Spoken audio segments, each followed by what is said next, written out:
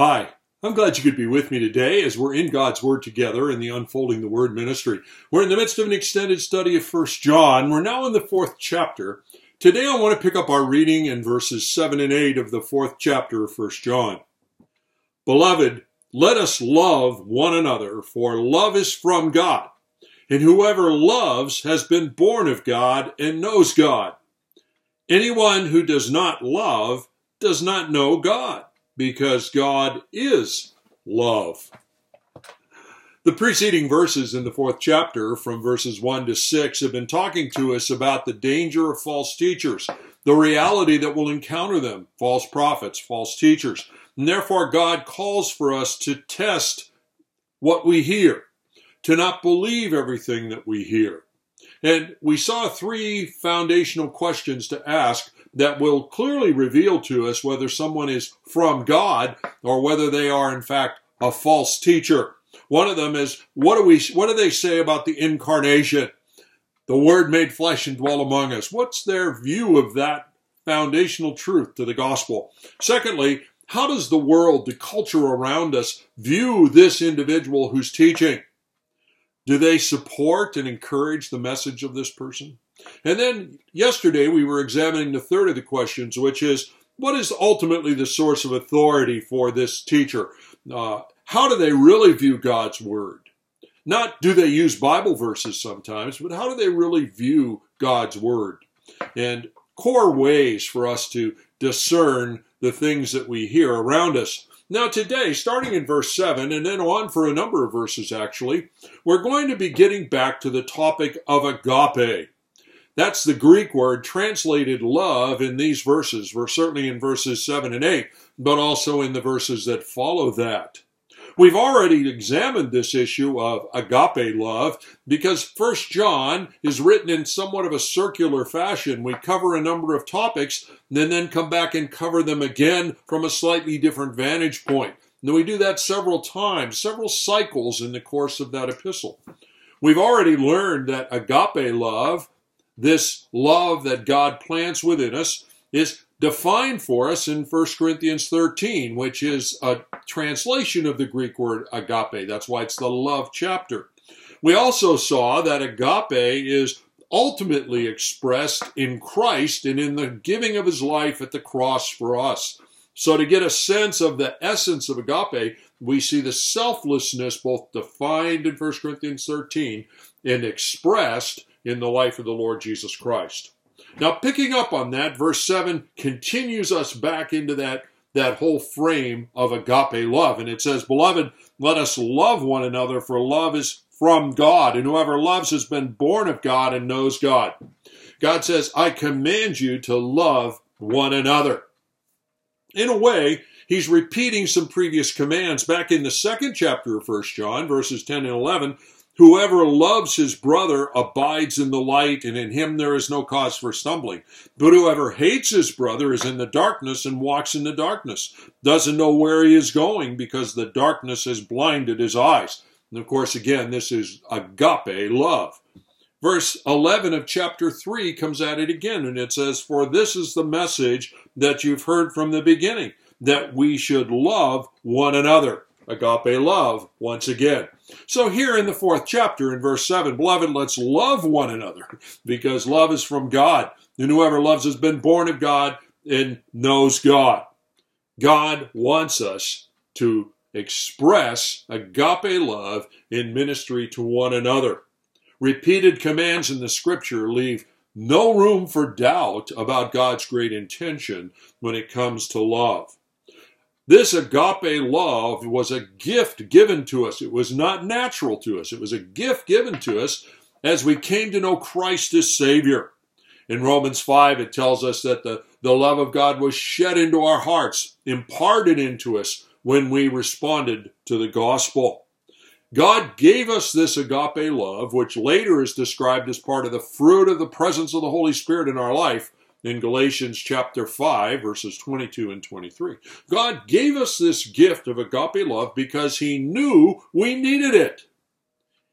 He knew we needed it. And then secondly, he gave us this gift because he intended that we use it.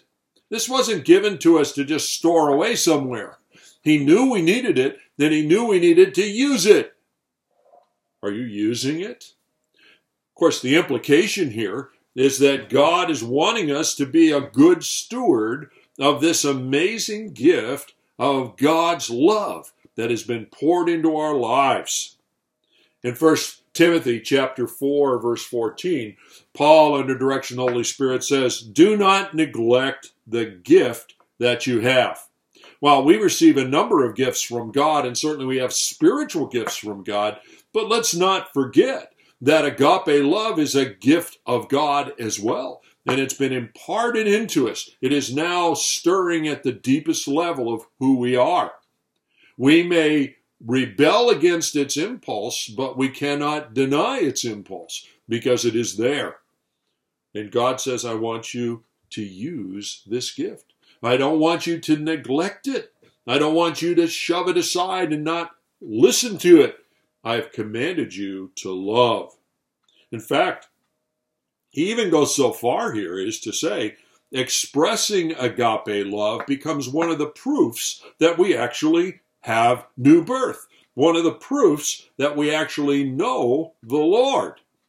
I was thinking of it, how it puts it in verse 7. For love is from God, and whoever loves has been born of God.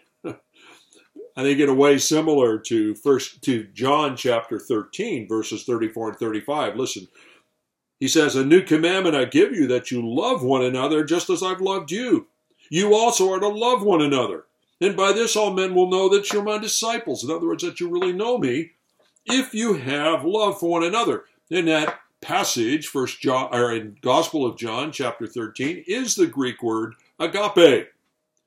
God wants the witness of agape love being expressed in the believers as part of the witness to the world. It is part of the way the world knows that we know him and that we are actually his disciples. Not just an external orientation toward the Lord, but fundamental transformation. We become born anew, new creations, and part of that is the indwelling Holy Spirit now empowering us in the gift of agape love welling up within us. This is what God wants shown to the world. And it's one of the ways we ourselves will know that we know him. The second chapter, you remember, of 1 John had a number of tests that would help us to understand that we really do know him. And agape love was one of those tests. Here he tells us, not only is it a test that we know him, but it's a test of our deepening relationship with him. He says, whoever loves has been born of God and knows God, and whoever does not love doesn't know God, because God is love. Agape is proof not only that we have salvation, but it is proof that we know him. This word know is an interesting word.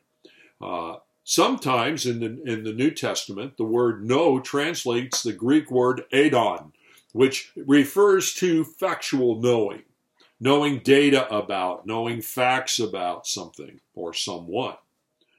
Another Greek word that's translated by the word know in the English is a form of the word nosko in the Greek, which refers not so much to factual knowledge, although it doesn't oppose that idea, but now it's referring to more relational knowledge, intimacy knowledge. And I've talked to you about this before. If I say that I know this person, you understand what I'm saying by that isn't that I just know facts about them, but they're my friend. I know them well enough that we're acquaintances. I have a relationship of some sort with that individual. It's that sort of meaning of know that we're encountering here when he says, whoever loves has been born of God and knows God. It's a form of nosko. And anyone who does not love doesn't know God, nosko. In other words, they're not deepening in intimacy and relationship with God. Why? Because God is love. Agape becomes the proof to other people that we actually have relationship with God. Not only that we know about him, facts about him, doctrines about him, but we actually have relationship with him. To not show agape, to squelch its expression in our lives, implies that we don't really know him at all. I'd say that's pretty serious, wouldn't you? Well, tomorrow we'll continue in our study of these verses, because if we are coming to express agape and it proves that we know him, it only makes sense because part of God's very attribute is love. One of his core attributes is love. Join me as we discuss how agape is part of God's very nature. God bless.